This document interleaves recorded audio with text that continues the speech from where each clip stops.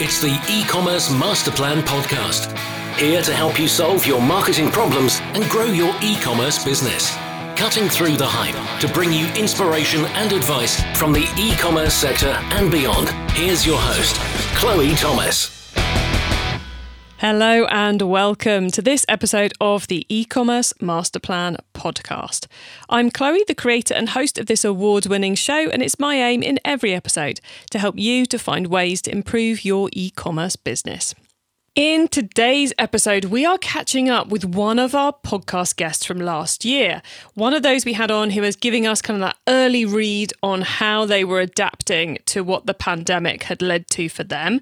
And we're catching up about almost exactly 12 months since we last caught up to see, with all that's happened in the last 12 months, what happened to them and how it's gone. We're going to be getting into some interesting stuff around how businesses change, products change, customers change.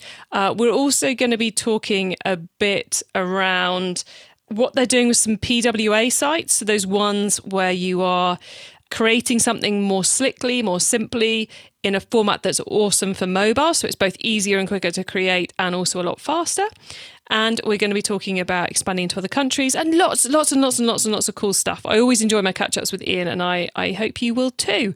Before we get into that though, please do check out the sponsors. This podcast is brought to you by Klaviyo, the ultimate e-commerce marketing platform for brands of all kinds and sizes. Whether you're an entrepreneur just starting out or you're part of a marketing team at a multinational brand, Klaviyo will give you everything you need to create memorable marketing moments, building customer relationships that keep shoppers coming back time and time again. Get started with a free account today. Visit klaviyo.com/masterplan. That's KLAVIYO.com/masterplan. This message comes from e-commerce masterplan sponsor Wix e-commerce, the industry-leading e-commerce platform with advanced online storefront features. Wix e-commerce is the complete solution for entrepreneurs, omnichannel retailers and brands to launch, run and scale their online stores successfully.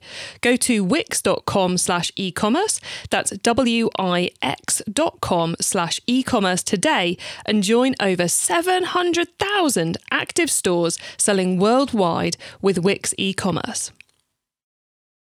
And now to introduce today's special guest. Ian Leslie is the CMO at US homewares brands Industry West and Favour. It all started with Industry West in 2010 and then Favour launched in 2019. Across the two brands in Q4, the e-commerce sales were 70% up, driving full company 25% year-on-year growth. And for those of you who heard our last interview, you will know quite how astounding that is. And in Q1, e-commerce was up 120%. So now e-commerce alone for the two brands is over $10 million a year. Hello, Ian. Hey, how are you? Good to be here. I'm good. I'm really interested to have you back. I always love having a guest back on the show to find out what's happened. But looking back at what we talked about last time, it is crazy how much has gone on in the world in the last 12 months, let alone, based on the numbers I just read out, what you guys have been up to. So how have things been? Insane. Yeah, it's been a crazy 12 months. As you mentioned, I mean, e-commerce has exploded. We've seen incredible growth on our consumer end, and we've seen a drop on the trade side. So a little background on who we are. Industry West. We've been around for about 10 years this year on the dime. And we sell furniture to e-commerce focused company selling furniture to the trade and to residential side, consumer side. And when I talk about the trade, I always like to explain that we are not talking about wholesale, but rather like a pizzeria, coffee shop, or anything from internal, external procurement for, a Google HQ, Airbnb HQ, Yankee Stadium, food court, that sort of thing. And obviously over the past 12 months, the trade has dropped. People aren't buying for office space, aren't buying for hospitality. But with that, we've seen an incredible uptick in consumer side, people wanting softer goods, a lot of beds, a lot of sofas, a lot of lounge chairs, and people trying to redo their space. And with that has come just incredible growth in e-com. I'm guessing the likes of Google and the Yankee Stadium weren't ordering that many beds and sofas. Probably a few sofas, but so has it been product development happened as a result of everything that's happened as well? New product lines? Yeah, for sure. We've had to take a lot of time to figure out what are the fabrics, what are the colors, what are the products. We're even starting to look at like kind of a bath line, more bathroom focused stuff. So I think, yeah, definitely trying to pivot in that direction and pivot with manufacturers in that direction. And frankly, trying to get out from under the thousands and thousands of bar stools that we had waiting for the hamburger joints and coffee shops to buy. Yeah. And you mentioned you've just explained Industry West. Do you want to explain a little bit about Favor as well? Because last time we talked, Favor was like wow, thank God we launched that last year. Yeah. So last year, right, we launched Favor in favorof.com, which was a lot of home decor and smaller items. And that was doing incredibly well. It definitely got that COVID bump, which I think we've seen tick down a little bit. Definitely not where we were at this point last year, but still trying to figure out that brand to an extent. I like to think of it as definitely being a startup brand that's sort of venture backed by Industry West. So we're trying to get our feet under us in terms of like what the right path is, and still working with suppliers. But it's really exciting actually. Today, as we speak, we had an appearance on the Drew Barrymore show. Wow. Favor did. Yeah, we had a product plug on the show, and we've actually started seeing orders tick through already today from the product on that show. So that was a pretty big win for us. So I think what's amazing about Favor is like we always say, like we did a really amazing job on and not so much me, but the team that worked on that, Anne and Karen and that whole team of like just developing the story around that brand and the narrative and it being a female founded brand that is very interested in sustainability and maker culture. And I think that's gone a long way. And I think the narrative is amazing. And now it's just a matter of figuring out the channels and continue to work on the production side. It's interesting you mentioned the narrative and that kind of emotional connection side of things, because I think one of the softer impacts I've seen of the pandemic is the consumer desire for more emotional connection with the brands, more story connection, and a greater interest in sustainability. Is that something you've seen as you've been embracing the consumer more across both brands? Or is it more, I want a great product? Is it simpler in the world of furniture? I think that's a great question. And it's one I struggled with pre-COVID and one I continue to struggle with. I don't know. Have you seen the WeWork documentary on Hulu? No, I haven't, but that's being looked at this weekend, if not before. But so like spoiler alert, WeWork was insane. But like, I think one thing I tweeted out after watching that was like, the millennial narrative has us convinced that building a growing, profitable, sustainable, responsible company isn't enough if it doesn't come with a side of world change. Mm-hmm. And like, I feel like, and that was sort of like the WeWork story, right? It was like, who cares? Like Scott Galloway said, was like, WeWork's selling, like, for Lord's sake, like they're renting desks. And they had everyone thinking that like, they were changing the world's culture somehow. And like, I think that like, I've always struggled with that. It's like, we have a really nice product. Like it's product that you're not going to put in the dumpster in a year. Like it's going to last you 15, 20 years. Do you need the rest? Does it need to be like, biodegradable, and does it need to be like have all this amazing story and background? Like, I think it does still matter to an extent, but I feel like it matters more to the media than it does to the actual consumer. Like, I think the consumer wants a nice bed. They want it delivered quickly. And when they like put it together, they want to feel like it's not going to fall apart under them. Like, and they want to photo, and then they want to Instagram it. Like they want to take a nice picture and say, like, look at my amazing new cane bed, Yeah, I think there's kind of that difference between I always think of things often as though the hygiene level is raising, and like the hygiene level for sustainability and for the ethical side of things is raising now. So people want to see, when they look at the product page, a tick box. They want to tick, oh yes, this isn't unsustainable, I suppose. Mm-hmm. This isn't unethical. But then there's a huge consumer gap between those who want that to feel relaxed about their purchasing decisions and those who want to find the most sustainable bed option. You know, there's those of us who will go, I'm going to pick the cotton sheets rather than the plastic polyester sheets. Sure. And then you've got those who are like, well, cotton uses more water than bamboo in its production, and that one's been flown in from China, so I can't possibly buy. So there's kind of like those levels, I think, between the consumers. I guess what I'm saying is the hygiene level that people are expecting is coming up. And so if you haven't ticked those boxes, you might lose out.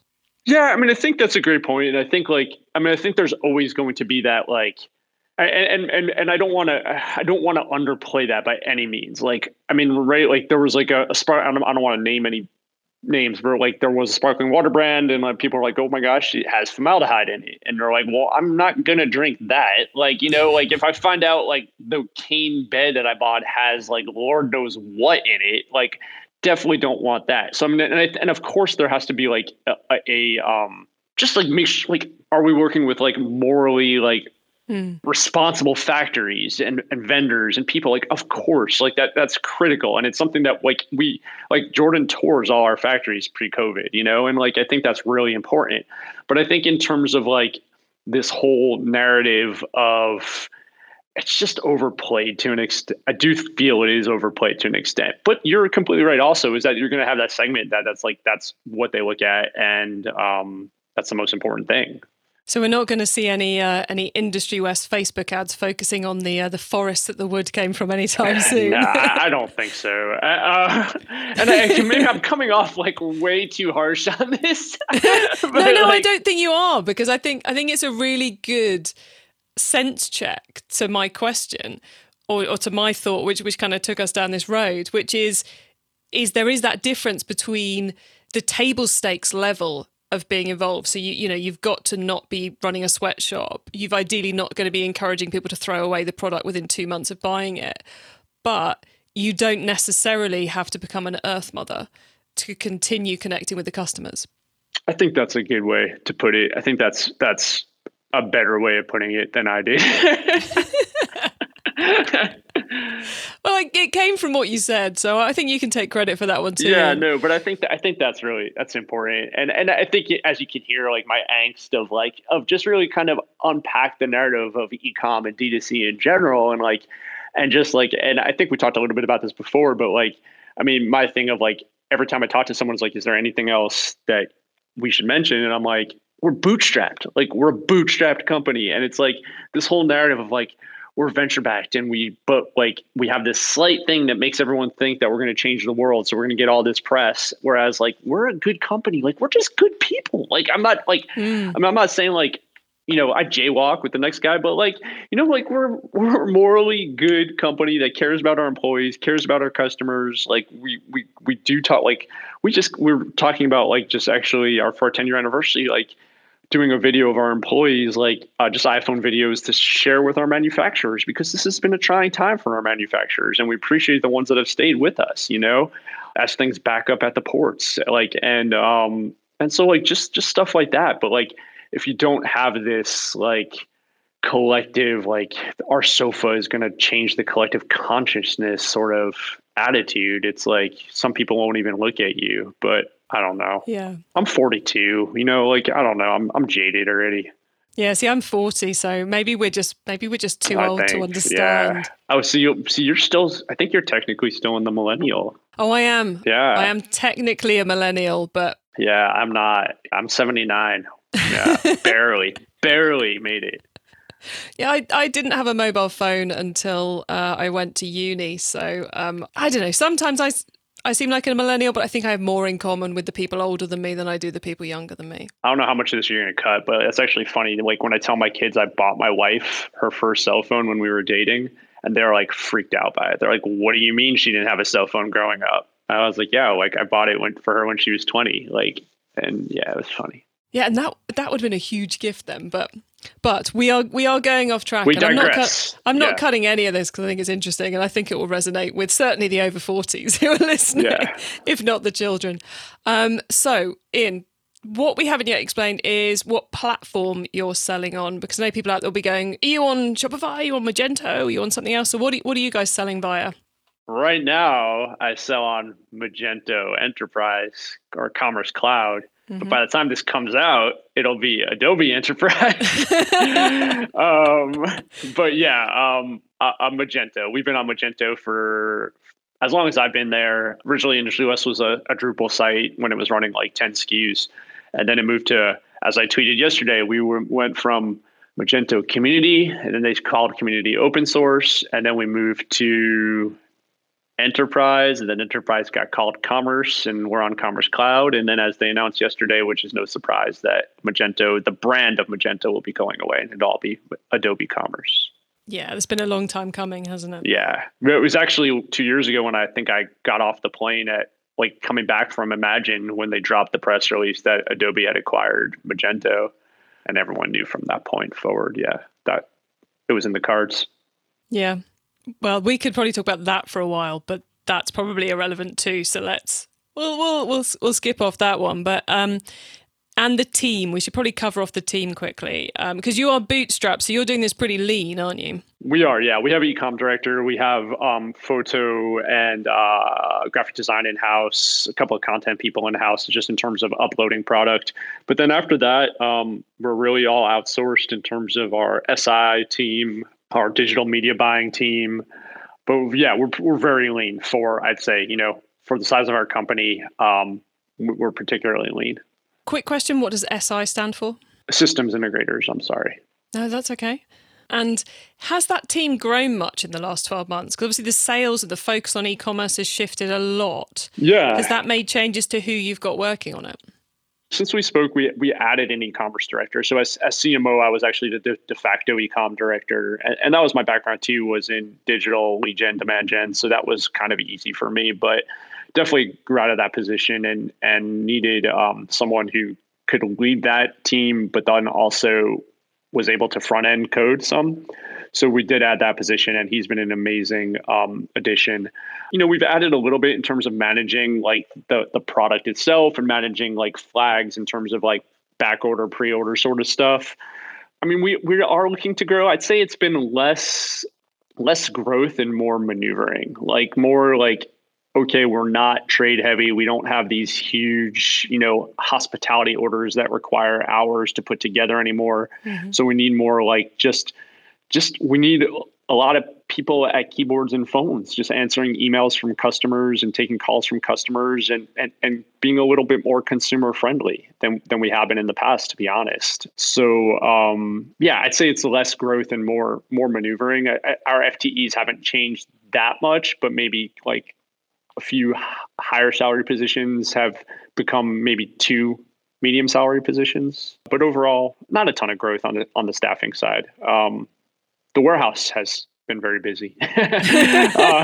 Some growth there, but I don't know those numbers specifically. Yeah, I can imagine. Rather than shipping out hundreds of chairs at a time, they're sending one. Yeah, once. Yeah. Yeah, so I do think the warehouse teams are like the unsung heroes of all that's gone on in the last 12 months. For sure. Bless and we them. have a 99%, generally 99% shipment efficacy or accuracy rate, which is amazing. So I mean, I think that definitely needs to be appreciated. Definitely. Hear to all the warehouse people who are tuning in. Right. Let's change tack a little bit. Question about the last 12 months, Ian. Last question about the last 12 months. Is there one thing looking back you wish you'd done sooner, I suppose, rather than differently? I mean, one thing that I wish we still haven't done, and I wish we have done, was buy now, pay later on the site. We had worked with a firm a couple of years ago. It didn't go great for whatever reason, and we bailed. And now we're back on the path of getting a buy now, pay later option on the site. We actually just launched Afterpay on Favor. So I mean, I think I regret that. I think that would have, what did we say? Q1 was 125, 30, 40% growth. I mean, I think it could have been higher. So yeah, definitely regret that. It's amazing looking at some of the stats I've seen of the consumer adoption and the brands that buy now, pay later are looking for, is that it's not necessarily the people you would assume the consumers you would assume using buy now, pay later. Yes, the fast fashion, it's going great. Sure. But also a lot of older demographics are really loving a buy now, pay later option. I mean, I love it I got my Apple Card, and or I guess that's a little bit different because there's, it's more credit card and cashbacky and whatever, but still, like, yeah, why not? Like, I have 0% interest I bought my wife a new MacBook Air, and it's 0% interest over, 12 months. Like, yeah. Why not? Why not? Like, Why not? I agree. Yeah. I think you're right. I think it has changed. I mean, I haven't seen as much of a narrative of lately as of it being Satan's spawn as we'd seen about 2 years ago, where it was like this was akin to payday lending. I think you're right. Yeah, I think consumers sometimes deserve a little bit more credit than we give them when it comes to finance. But that's another whole other podcast and not one for an e-commerce show. So let's look forward, because you're doing some quite clever, some quite big stuff in in the coming months, aren't you? Especially around the Canada launch. Yeah, so really excited about this. So in February, we launched a warehouse sale, which you can Google and see a lot of media about that I've already talked about. But I think one of the cooler parts of it was the site was on Scandy PWA. It was our first kind of gambit into running PWA. So if you're counting, that is now our third, actually technically our fourth, because IndustryWest.com does have like a trade site technically. So it's actually the warehouse sale was our fourth site running off of Magento. And now we are going to clone that warehouse site and run Scandy PWA for a Canada subdomain. So that will now be our fifth website that we're running off of Magento, the same Magento backend, which, I mean, we could talk about it if you want, but everyone asks like why I made the decision of Magento over Shopify all those years ago. And I wish I could say I had this hindsight, but I mean, I do think this is a big piece of it, our ability to run all these sites off of the same instance.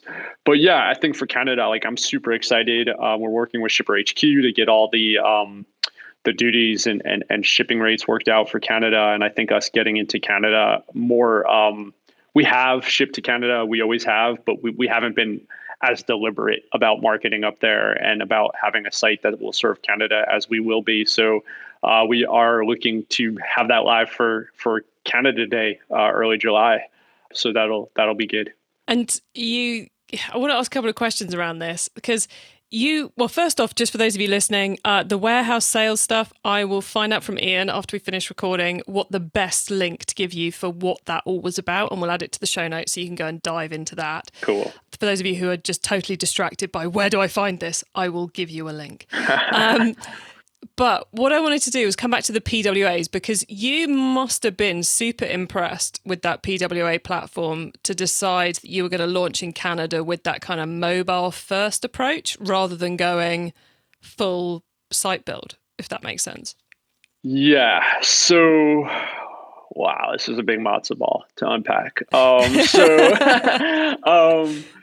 think I got a little caught up in PWA and headless, 18 months ago, and I think just the speed like associated with it. And I was like, yes, I want faster. I want snappier. Like, let's do it. So we did the Scandy PWA as like a pilot for the warehouse sale, as a pilot to see how we could kind of iterate it for the www site. To be honest, like, I love how the warehouse sale site performed and how the revenue was great. We did a great job with it. It took way longer than we expected. And I think a lot of it is just like, unfortunately, I tend to be probably too out front on things. Like, I think we were actually like one of the first 5 websites that were ever on Commerce Cloud with Magento. And I think we're one of the earlier websites to do Scandy PWA. So, and I think our implementation is probably one of the best ones that I've seen. So a lot of our headaches were with something called MSI, which was multi-site inventory or multi-source inventory. That there were just a lot of unforeseens, and it just kind of delayed us. But once we got it up, it was great, and I think it was just so snappy and so amazing that we're really happy with it. And then I think where I see the value now is just in our ability it's easier to clone. and easier to just kind of spin up now new sites than it would be to spin up everything that we have going for Industry West and like for the www site. And then I think it comes like, there comes a point where it's like, I think something in the industry people aren't willing to consider is like, what is a viable MVP, right? Mm-hmm. And that's a redundant, I guess, viable MVP is redundant, but like when I clone the Scandi PWA for Canada, like, is it going to have all the bells and whistles that www has? Is it going to have like all of the automated marketing comm? Like, is it going to have all the stuff, that we have for United States? Like, no. But is it going to be profitable, and is it going to bring in cash, and is it going to be a huge awareness play in Canada? Like, for sure. So I think we'll get there. Like we'll ramp up to it. But I think, yeah, to your point, yes. I'm happy with it. I think it performed amazingly well. I think we learned a lot of lessons, and we'll iterate on those.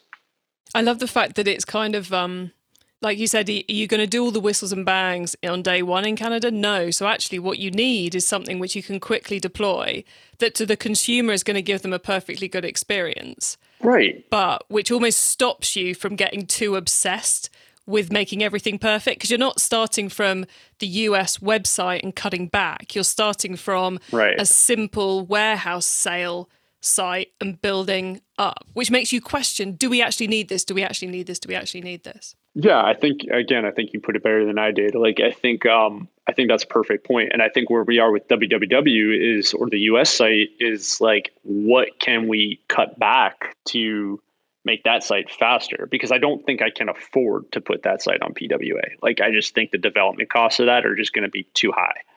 And I think the issue, and then tying in all of our third-party SaaS. So I think it's like, okay, what do we cut back from the regular install to make it faster? And then how do we gradually develop on the Canada site to make it, to add the third-party stuff that we want? I'm seeing like the US and the Canada site slowly merge towards each other. Into one. Yeah. And I think a lot of that comes with like the bootstrap nature too, right? Like if we had millions and millions and millions of dollars in the bank that we could sit on and just say, oh, let's just redevelop it and do a multi-language, multi-currency kind of site, and money's no issue. But money is an issue. So.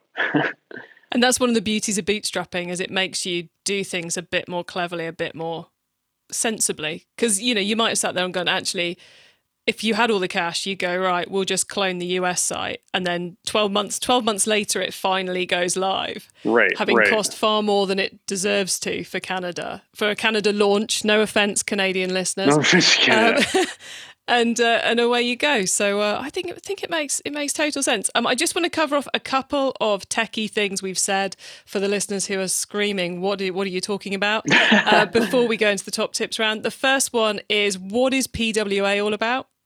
I'm not the technical go-to on this. I think at the highest level, I think like essentially headless / PWA, and I'm probably conflating terms that don't belong together, is where the theme lives offsite of the major of like kind of the Magento backend. So the database is pulling in from one set place and the theme is pulling in from another. So the theme is kind of displaying much faster to the end user and not being powered by the same area that the database is being powered from.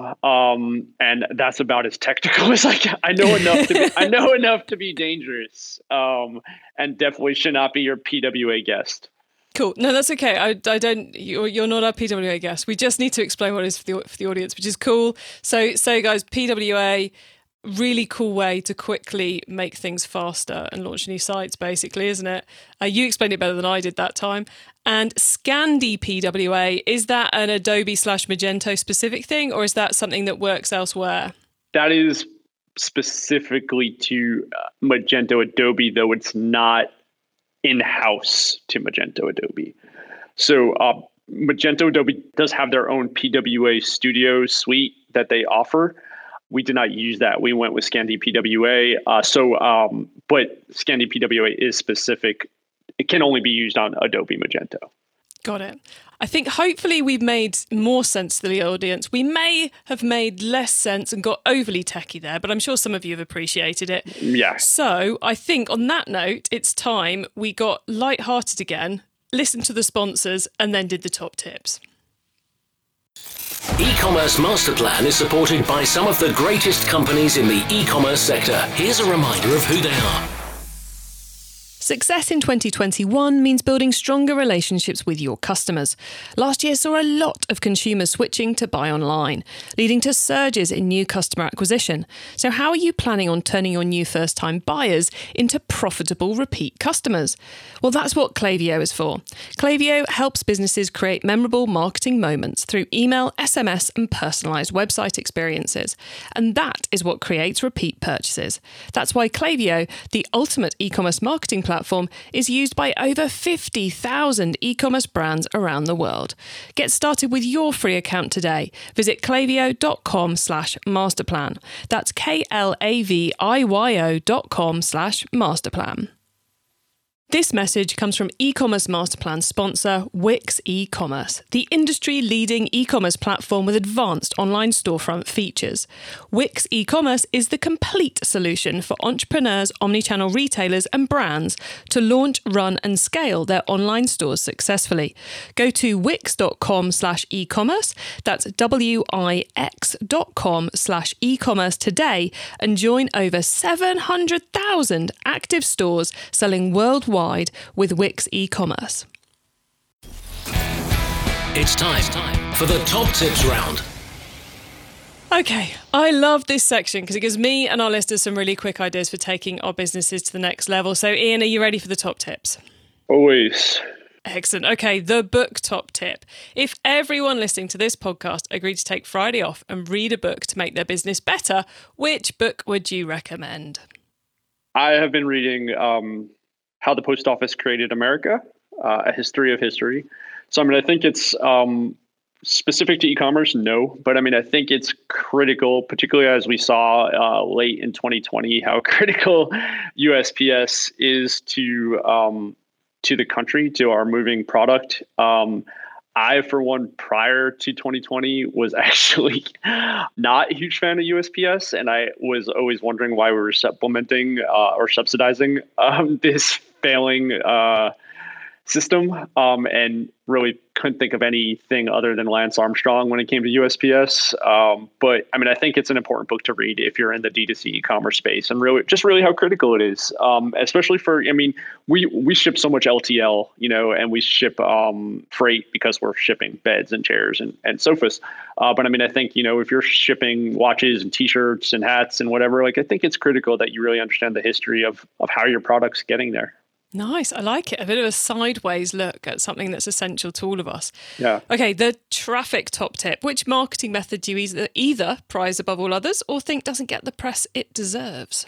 So one thing I've been talking about a lot lately is white label market or advertising through some of our publishers that we work with. So for instance, we've been working with Condé Nast on having a shared pixel with them. We provide them the creative. They are going out across their network to show our creative, but under their name, essentially, right? On Facebook, Instagram, et cetera. But because they have a pixel on our site, it is, optimizing for whatever we choose to optimize for. In our case, conversions. And it's gone incredibly well. It's been something where it's usually with publishers and publisher properties. It's like, okay, we'll try a flight for a quarter. And I'll be like, I don't know, did we get awareness? Did we get this? We didn't really see the clicks. This has been something where it's like really we can continue to scale up, I think, or it's been an ongoing kind of spend with them. And probably one, I don't know why I keep giving it as a tip because I don't want others to take advantage of it, but yeah, no, it's gone well. So white labeling with, doing white label ads with different publishers has been really good. And is that advertising on their network with their pixel on your site, or is that them advertising elsewhere? So they're sharing a Facebook pixel with us, and then it's mostly just across their Instagram, Facebook, other social media kind of channels. And it's under their mast, but with our creative we're providing and transparency because we're able to share the pixel. Typically, you do these flights, a site takeover or whatever, and it's just you really don't have you have their click-through metrics and you have your on-site metrics, and they never really seem to equal out to a one-to-one. But with this, because there is that pixel sharing, we're definitely having a bit more transparency. And then we're also segmenting that traffic and via Nosto, and so are able to personalize the experience a bit more, knowing that they're coming in specifically through an Architectural Digest or an Elle Decor or a Veranda or whatever it may be. Very nice. Okay, the tool top tip, maybe a collaboration tool, a social media plugin, a phone app, or just a way of working. Is there a cool little tool you use that makes you and your team more efficient from day to day? I don't have one that's more efficient. I mean, I think, well, this is probably efficiency, but I mean, I'm really excited about us getting online with Refersion as our affiliate platform. We had kind of dealt with a more legacy affiliate platform in the past, and it was what you would expect from a legacy platform. I think Refersion has done a really good job of making the process a lot easier for both the vendor or the merchant, myself, and then the publisher. And we're basically live. We're just kind of moving over some and dotting our I's and crossing our T's. But just what I've seen from the behind the scenes there, and being able to provide creative and promo codes and just the whole process in general, Refersion has been really cool. So I'm really excited to see what that generates for us. Interesting. And the last one, the growth top tip. If you met someone today who's focused on growing their e-commerce business from 100 orders per month to 1,000, what would be your number one tip for them? I think last time I just said, like, check everything, right? Like, just optimize and do the basics well. Yeah, I don't know that that's really changed. That's okay. It doesn't have to change. Yeah. I mean, I think doing the basics well, I think also, I mean, I've gone also, I have a few tangents I go on Twitter. And I think one of them has been like the sales culture and people shying away from the sales culture.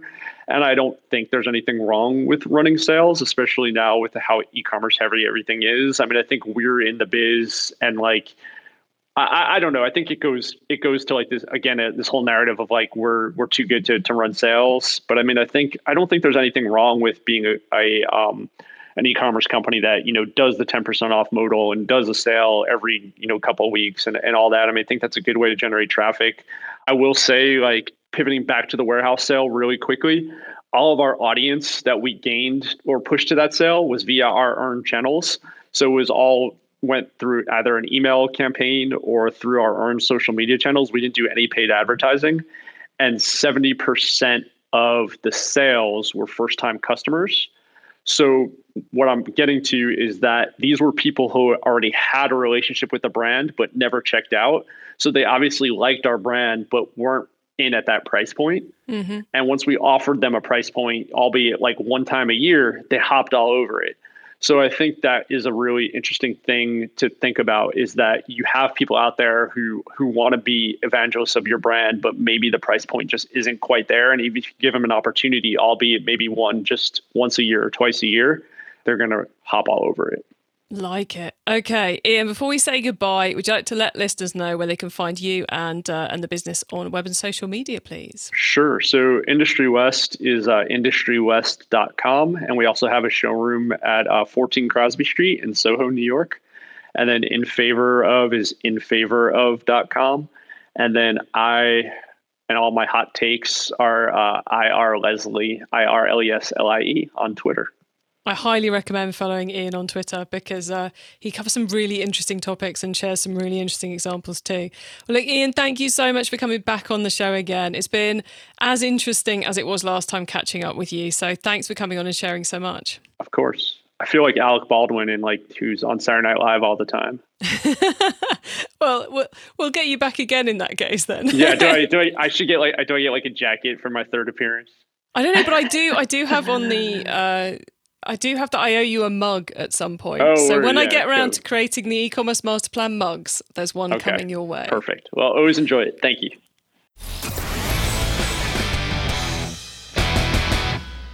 Oh, so nice to catch up with Ian again. As you can tell, we went slightly off-piste at times there, but I think you hopefully got lots of insight and ideas. It's always inspiring to hear him talk and the way he thinks about the business and how they're improving it.